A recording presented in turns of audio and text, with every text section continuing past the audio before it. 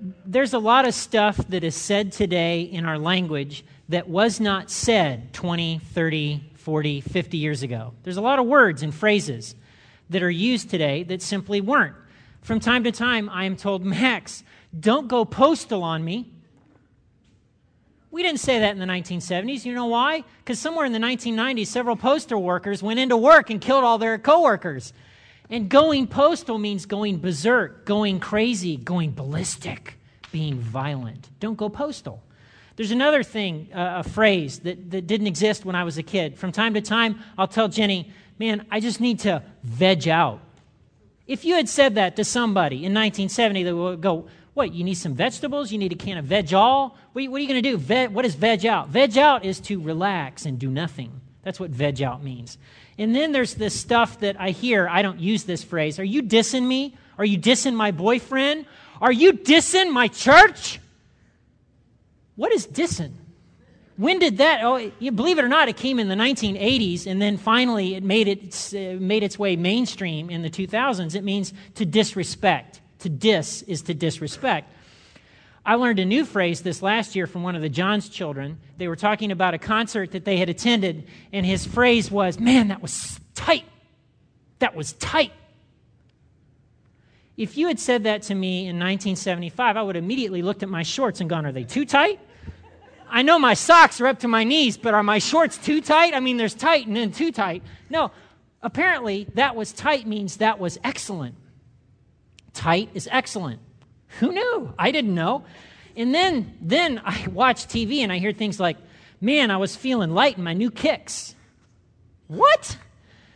What are you? Kicks are shoes. Kicks are shoes. So when you hear somebody talking about their kicks, that's their shoes. Who knew? And then I have friends and they will talk about friends of theirs or neighbors of theirs or their sister-in-law, and they will say, well, she's gone granola. I had to look that one up. What is granola? Do they buy granola in the bag? I mean, what does that mean? Apparently, it means to embrace the hippie lifestyle of the 1960s. So it means you don't shower but every 3 or 4 days, and you're really hyper about recycling. Okay, and that's granola. And in leader worship, they said, oh wait, the other word for that is crunchy. She's gone crunchy, or he's gone crunchy. That also means granola. Who knew? And then there's stuff that was said when I was a kid that just isn't said anymore. It saddens me. The phrase, that's a drag. You know, that's a drag. I don't hear that as much anymore. I still say it because I'm old now, I guess. And, you know, a drag, when something's a drag, it's boring, it's annoying, okay? Then there was this phrase we used a lot in high school. Somebody would say something like, man, it's sunny outside. And you would go, duh. Duh. I've never heard a second person interject on a first person in the past several years and go, duh. You know, duh means, yes, that's obvious. We all see that. Thank you, Captain Obvious. And then there's a phrase, until this week, that I had not seen or heard in years. And it was Isaiah who used it. He and I were rescheduling a meeting, and so he had promised, okay, we can do like Tuesday at 10 or something like that or whatever. So I get this email for him in the morning, and he forgot that he was out of town, so he couldn't make the meeting. And the subject line was, I'm such a dork. I'm such a dork. I remember being obsessed as a teenager about not being a dork. I didn't want to be a dork. I remember Dad going, son, you don't want to be a dork. Nobody wants to be a dork. Nobody wanted to be a dork in the 1980s. Nobody, okay? And I just looked at that subject line and I realized, man, it's been forever, dork. Nice to see you. I mean, it was forever in a day. My point is this: language changes over time. Words come and go. Phrases get changed and tweaked. But there's one word that's used today. It's used today in a way that it wasn't used 30 or 50 years ago.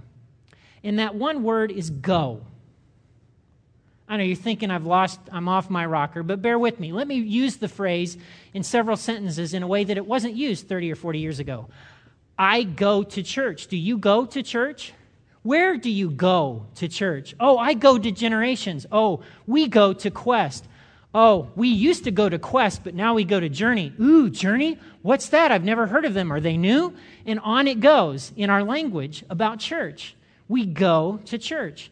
In the 1970s and earlier than that, few people talked that way. They really did. I was thinking about this the other day. I was thinking about what was the question that was asked. And the question was, are you a member somewhere?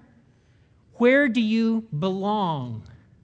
And people would actually admit to belonging somewhere, and they would say, well, I'm a member of First Baptist. And it had no correlation whatsoever with whether or not they attended worship services at First Baptist. It's just, that's where I belong. And if they didn't attend regularly, there was another word that was employed in the 1970s that we don't use anymore, and that word was backslider. So think about it. When was the last time you heard backslider in Christian circles? Never. No, we don't backslide anymore. But apparently, man, in the 70s, that was rampant, backsliding. Okay? And here's the weird thing. People who claimed to be a member of a church somewhere, but who did not attend regularly and weren't reading their Bibles, they would actually admit to being a backslider. I was remembering scenarios back, 20, 30 years ago, and I remember people, and they would volunteer this, and they would say, you know what? I'm backslidden. They would admit this, and I'm like, are you nuts? You're admitting, not measuring up or whatever it is in a culture that should measure up, but people did. Of course, that was a long time ago, and that was a time when we wore our Sunday best on Sunday, and those things don't exist anymore. But today we go to church, and just like we go to the movies, or we go to the bank, or we go to Disney World, or we go to dinner. We often go to dinner because we can't make dinner, and that's okay, but we go. I'm beginning to think that we're a nation of goers. It's what we do. We go. I'm an American. I go. That's what I do. I go. I get in my car and I go. Here we go. Go, go, go, Americans, go. We can make a Dr. Seuss. We could make a Dr. Seuss tale about it. I mean, we really could. This to me is unfortunate. And it's unfortunate because our language, I believe, when it comes to church and how we talk about church, is making things unclear. It's making things messy. Church is not a place. Church is not an experience. Church is not an event. It's an extended family. And our language is messing that up. If you brought a Bible, open it to the book of Ephesians. We're going to be in Ephesians 2. Ephesians chapter 2. It's a letter that Paul wrote that's a circular letter, and he wrote it to several churches.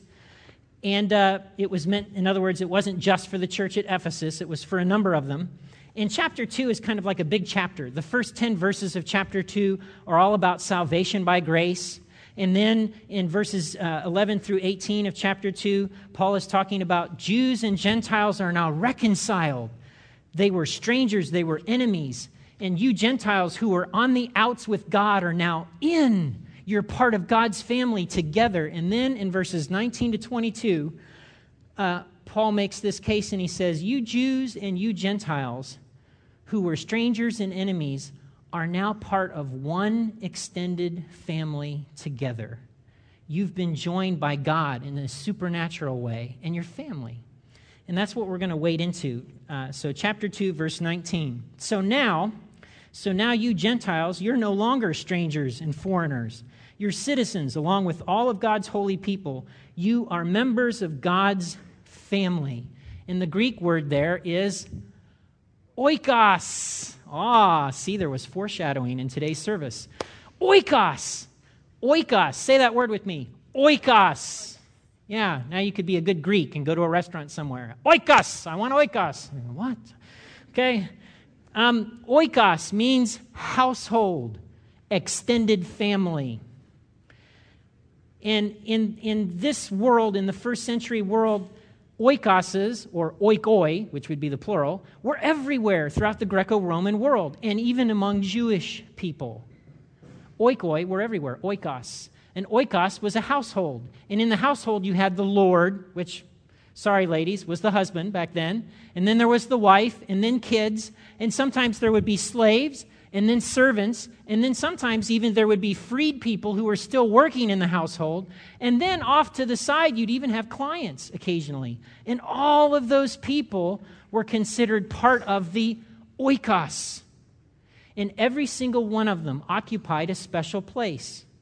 There was only one of them. They had a unique role, and they contributed to the life of the household. Oikos. Every person was irreplaceable. Look at verse 20. We are his house, built on the foundation of the apostles and prophets, and the cornerstone is Jesus Christ himself. And when Paul is saying we're built on the foundation of the apostles and prophets, he's saying we're built on the foundation of their teaching. And what is it that they're teaching? They're teaching the good news that you Jews and Gentiles have been brought together and made into one family through what Jesus Christ has done. Look at verse 21. He takes it further. We who believe are carefully joined together, becoming a holy temple for the Lord. Carefully joined, close relationships. In the first century, Christians would refer to each other as brother and sister in their house fellowships. This is Brother Nate. This is Sister Charlotte. That's Brother Bruce. This is Brother Bill. Sister Emily. And that's how the language that they used. They used it so much that it really confused the Romans. The Romans, by the middle of the second century, believed that followers of the way, Christians, practiced incestuous relationships.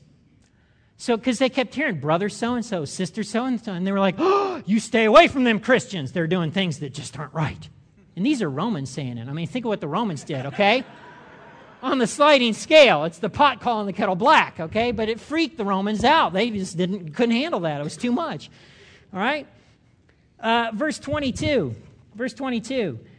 Through him, you Gentiles are also joined together as part of this dwelling where God lives by his Spirit, joined together in the place where God dwells. There are maybe 6 main metaphors for the church in the New Testament. Here are the 6. The church is referred to as the beloved bride of Christ. Another one, the church is the flock. Jesus reminds Peter, and Peter uses this word about the flock, okay? You're the shepherd, take care of the flock. Another metaphor is household of faith, oikos. Another metaphor is the building of God. Another one is ship, and another one is people of God. But oikos, family, is the most predominant metaphor in the New Testament. It's the most predominant one. In Matthew, Jesus is asked a question, and he's told, hey, your mom and your brothers, they're here, they want to see you. And what does he say? He says, these people gathered here are my mothers and they're my brothers. Anyone who does the will of my Father is family. But you know one of the interesting things about family? You don't choose family. I mean, think about it. You were born into your family, and did God ask you, hey, I'm thinking here or China, and then you could have this couple in Ghana. What do you think? No, you didn't get a choice at all. You just came. There you were. And you were in the family you were in. There's no democracy in it. It's terrible that way. You don't choose family. In the book of John, Jesus talks about it this way. He says, he uses a different metaphor. He says, I'm the vine, you're the branches. And if you're grafted in me, you're going to live. And if you're not grafted in me, you're going to die. But branches don't get to I think I'd like to be further down the vine. Or I think, a branch, you're put in where Jesus put you in. You're grafted in. And so in that sense, unlike anything in our culture, the church isn't a voluntary association like a Harley-Davidson club. And again, I'm talking about the church with a capital C, not the church with a little c. There's a difference. The Church Universal is not a voluntary association. You're not, it's not like you get a vote and, hey, I like Harleys. Oh, I like Harleys too. Let's get together. No, it's you're put in where you're put in, you're grafted in. God does it. It's something God does. Well, if the church is not an experience or an event or a place, but it's a family, I have some questions I would like to ask. All right? So here are my questions today, and then we'll get into some points of application. When you think of church, what comes to your mind? I mean, what do you think of? Is it a building or a steeple? Is it a worship experience or a flavor?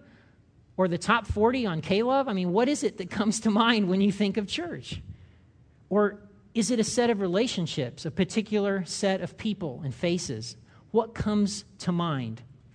And here's the first thing I want to ask you to do. I'm going to beg you. Here, I'll get on one knee. Would you please, please, please stop going to church? Please. And this is what I mean. Change your language. Our language is messy. It's unclear. The next time someone asks you, do you go to church? Tell them, no, I stopped going to church. What? Well, yeah, I realized a while back, it's not something I go to. I realized God put me in something much bigger than me. He gave me a family. I belong. Try that sometime. And on my preschool thing for Maddie, they asked me, do you attend church? I scratched it out and I wrote, no, exclamation point. I'm hoping they'll talk to me about it. It will give me an opportunity to proselytize, okay? So please, stop going to church, would you? Eliminate it from your language. And here's the second thing I would like to ask of you today. I'd like you to take some time this week, because over the next 2 weeks, we're going to talk about growth. We're going to talk about growth and love and how that's part of this oikos, all right? But before we do that, I want you to examine the quality of your relationships within the local church, the local expression of the church with a capital C. That would be here at Generations. If church is a family, if it's an extended family, how do you fit in? How are you fitting in? Or do you feel more like an out-of-town family member who's in occasionally, okay, to use the metaphor? Here's how the local expression of church works. In any church, small c, that's over 50 people, you have to have structures for people to relationally get together. I mean, think about this. What we're doing right now, does this afford the opportunity to love and grow and all the kinds you might think of in terms of family relationships? In what family environment are you sitting in seats staring at something? TV. Right? What does that do? Well, maybe not much. I don't know. Okay? So you need other contexts. At Generations, those contexts are things like classes and groups and gatherings. That's where you're at the kitchen table, so to speak. And so if you're part of a family and you live out of town from your family and you're not at the dinner table regularly, you're going to miss out on family life. You're not going to feel as connected. And maybe you won't have the same level of support or whatnot that you might get when you're at the table regularly. And so the church has a responsibility to make sure here's where the table is, but everybody within a local fellowship has a responsibility to make sure they come to dinner. All right? So examine the quality of your relationships within the church. And here's why this is important. And I've talked about this before a couple of years ago, and I want to mention it today. There are too many churches, I believe, in America. They're big churches, small churches, and they've bought into this idea that church is an experience and it's a business. And it's all about the bottom line. And the bottom line means, in a bottom line church, you are replaceable. Someone will always be able to sing better than you, lead a group better than you, do whatever that church is doing to get bigger, better, stronger, better than you can. You're replaceable. It's just like IBM.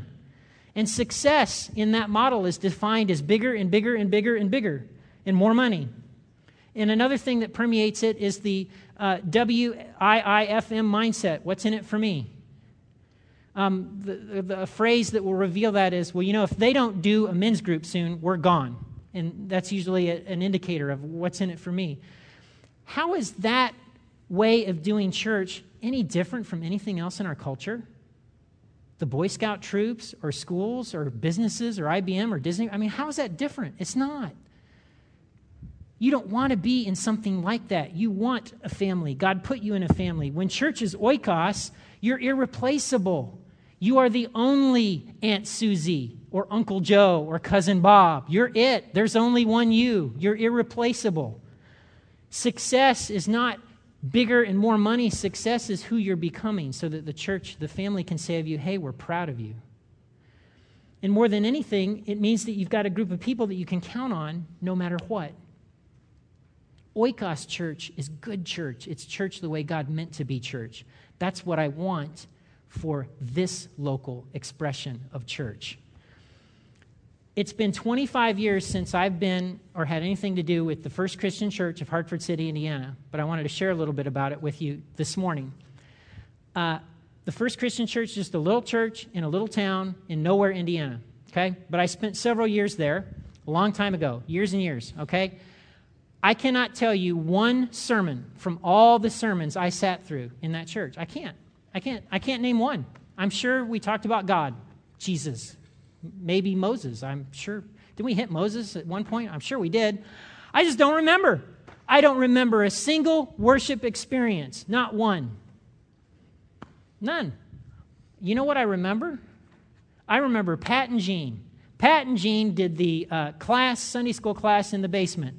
And everybody be getting their coffee and sitting down, and he was always the jokester and made you feel totally welcome and like you had something to bring to the table and contribute. And I remember Mr. Starks, and I remember a number of people. That's what I remember. I remember people. And back then, I used to make fun of card night at the Johnsons. They didn't have a Sunday evening service, but anybody who was able would get together and play cards. And I was like, that is so unspiritual. You're going to burn in hell for playing cards, and so you should be in church, dadgummit. I was much more firm back then about what was right and wrong, okay? And you know what? It wasn't such a bad thing. You know what? They shared life. They would cry over stuff. They would talk about things. Should they probably open their Bible as they're getting together? Yes. But dadgummit, they were a family. And they were there for each other and always were there for each other. That was a beautiful, and let me tell you, they were not perfect. They were far from perfect, and they had a lot of dysfunction going on, but they were family. You know what? That's what you want. You may not be able to articulate it, but that's what you want. That's what God designed for you to need and have in His family.